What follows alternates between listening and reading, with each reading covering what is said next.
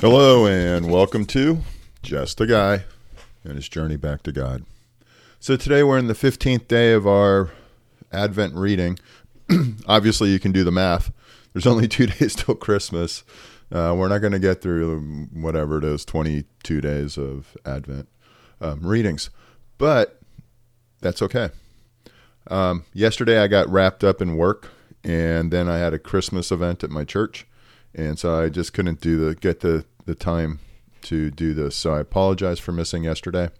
Every time I tried, something was happening, and we're trying to get ready for the end of the year, and so I just couldn't I just couldn't find the time with the various commitments I had, so I apologize. But today we're going to go through Matthew 1. And so often when I'm reading these genealogies that either are primarily in the Old Testament, I kind of just I'm like, okay, great. And, but this one, as I was praying, I got something in my heart stirred up, and I can't wait to go through this with you. So with that, let's go to God in prayer. Father, thank you. Thank you for loving us. Thank you for being our God, the creator of all, and we love you. And thank you that you don't make us look back all the time, even though we do it ourselves.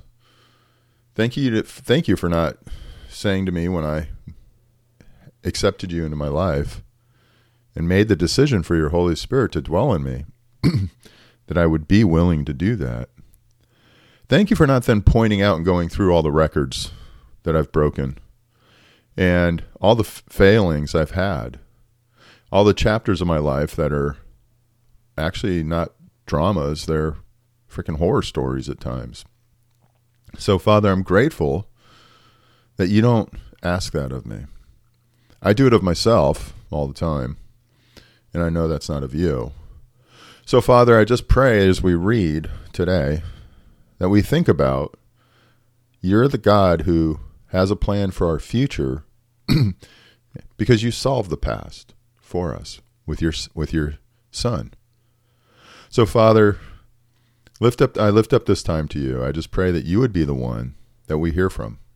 That'd be your voice, Holy Spirit, that we hear. It'd be your understanding and your wisdom we would gain, and there would be nothing from this guy. I praise you and I thank you in Jesus' name. Amen. So let's go ahead and get started, and we'll start with chapter 1 of Matthew, verse 1. This is the genealogy of Jesus, the Messiah, the son of David, the son of Abraham. Abraham was the father of Isaac. Isaac was the father of Jacob. Jacob the father of Judah and his brothers. Judah the father of Perez and Zerah, whose mother was Tamar. Perez the father of Hezron. Hezron the father of Ram. Ram, the father of Amminadab, the father of Nahshon, Nahshon the father of Salmon, Salmon the father of Boaz, whose mother was Rahab, Boaz the father of Obed, whose mother was Ruth, Obed the father of Jesse, and Jesse the father of King David.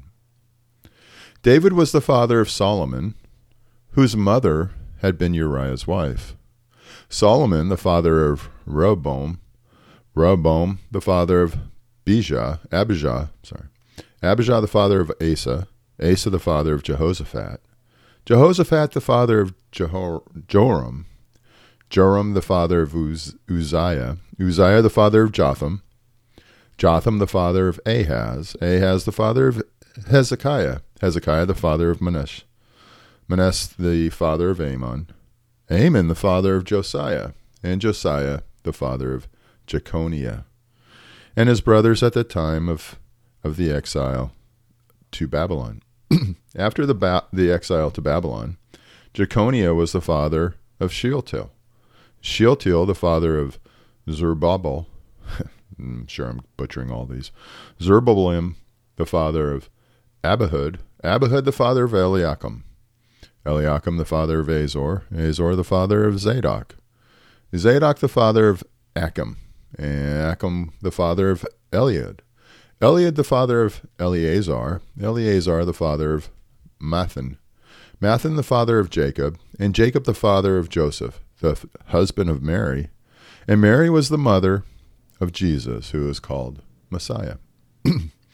Thus there were 14 generations in all from Abraham to David, 14 from David to the exile of Babylon, and 14 from the exile to the Messiah. Verse 18. This is how the birth of Jesus, the Messiah, came about. His mother Mary was pledged to be married to Joseph. But before they came together, she was found to be pregnant through the Holy Spirit. Because Joseph, her husband, was faithful to the law and yet did not want to expose her to public disgrace, he had in mind to divorce her quietly. But after he had considered this, an angel of the Lord appeared to him in a dream and said, Joseph, son of David, do not be afraid to take Mary home as your wife, because what is conceived in her is from the Holy Spirit. She will give birth to a son, and you are to give him the name Jesus, because he will save his people from their sins. Now, Jesus is the Greek form of Joshua, which means the Lord saves. Verse 22. All this took place to fulfill what the Lord had said through the prophet. The virgin will conceive and give birth to a son, and they will call him Emmanuel, which means God with us. When Joseph woke up, he did what the angel of the Lord had commanded him, and took Mary home as his wife. But he did not consummate their marriage until she gave birth to a son, and he gave him the name Jesus. So a couple things. One is we'll go into a little less detail.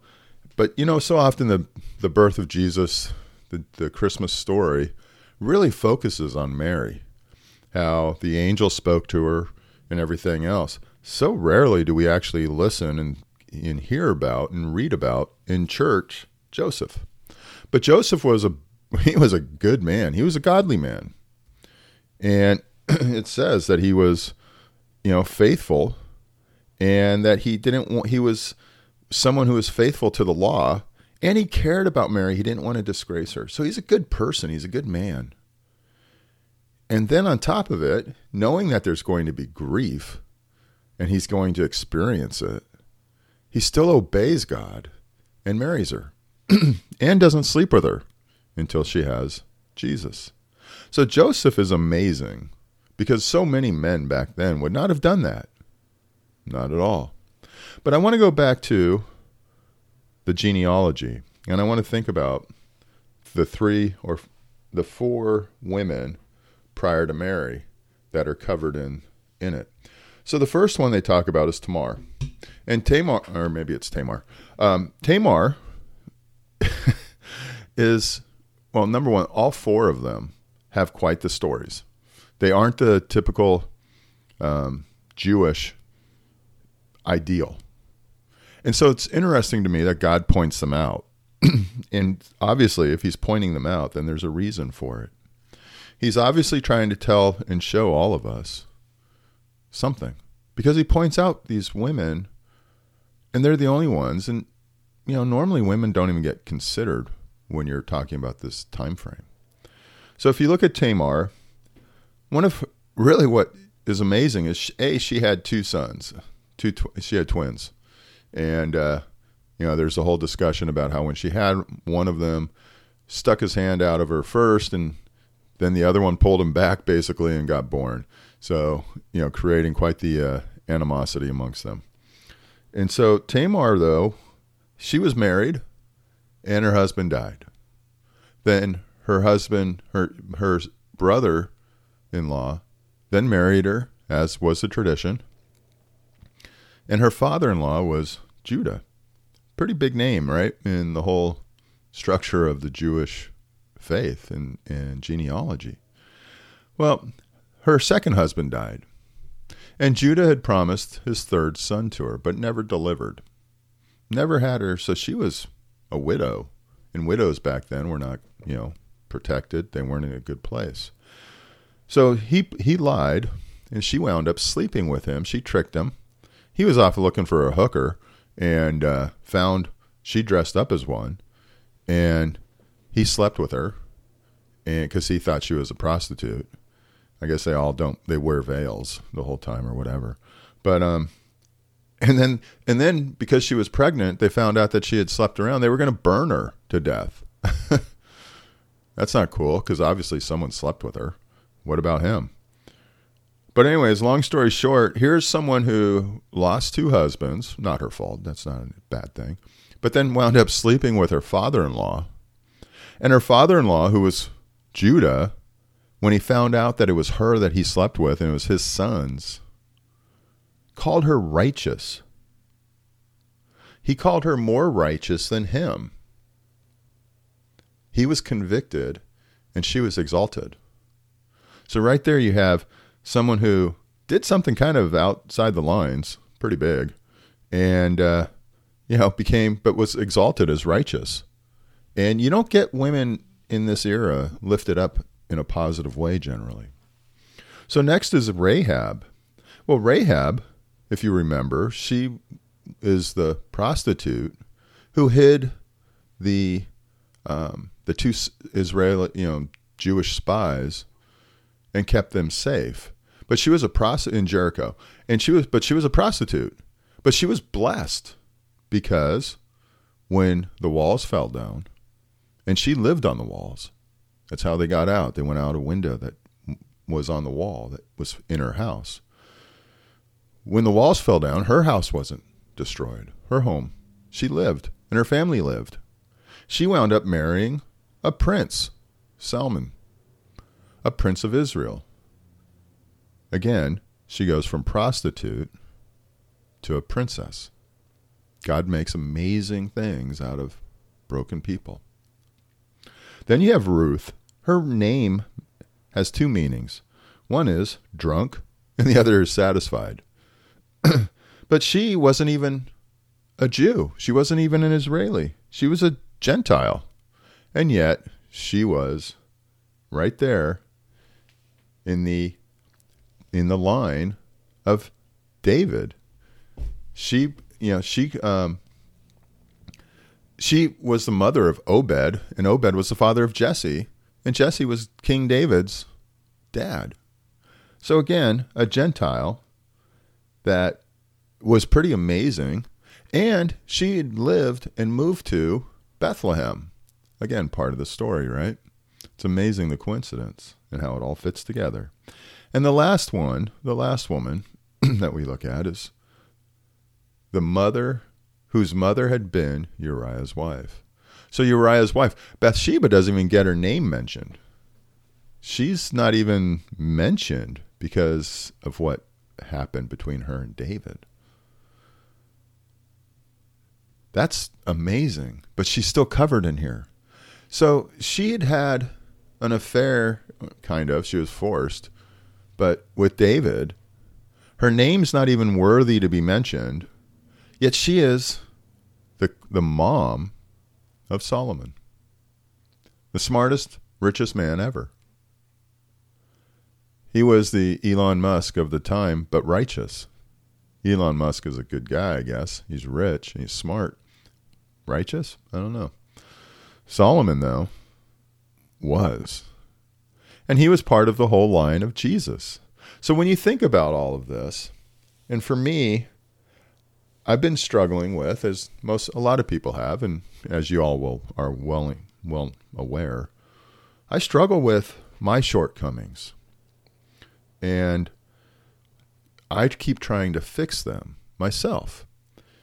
And I need to let God do that. I was listening to Matthew West last night, his Christmas special.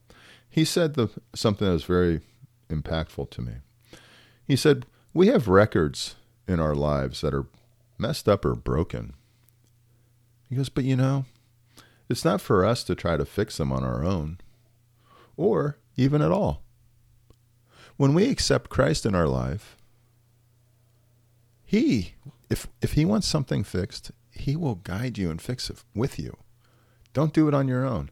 But what we've seen over time is that how many times has God told someone in the Bible, oh, you screwed up over here, you have to go fix it. Maybe where there's someone who's still suffering, but in their own personal life, oh, you swore, or how about How about when you're talking about Tamar? Hey, you slept with your father-in-law. No. How about Ruth? You're a Gentile. You're not part of this. You need to go and become a Jew, accept all of our beliefs first. You need to convert. No. He doesn't make us do that. God is a God of looking forward. He has a plan for our future. He doesn't necessarily want us looking back. You can't say that absolutely, because there may be times where you have to go fix something or resolve it. But bottom line, all the looking back that we do, that I do, has to end. And it's the looking forward, the living for Him, that really needs to take place. And I thank Him for that my past is my past, and it's as far away from me as the east is from the west.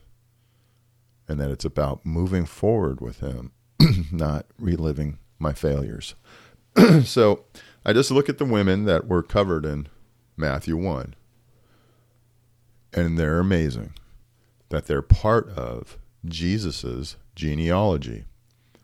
You have a prostitute. You have someone who slept with their father-in-law. You have a Gentile. And you have a woman who, they don't even include her name, Bathsheba. All part of the Messiah's lineage. If ever there was something to tell all of us, that there's nothing we can do that keeps us from God, this is it. I'm not so bad that I have to first fix things. I'm not so bad that He can't forgive me.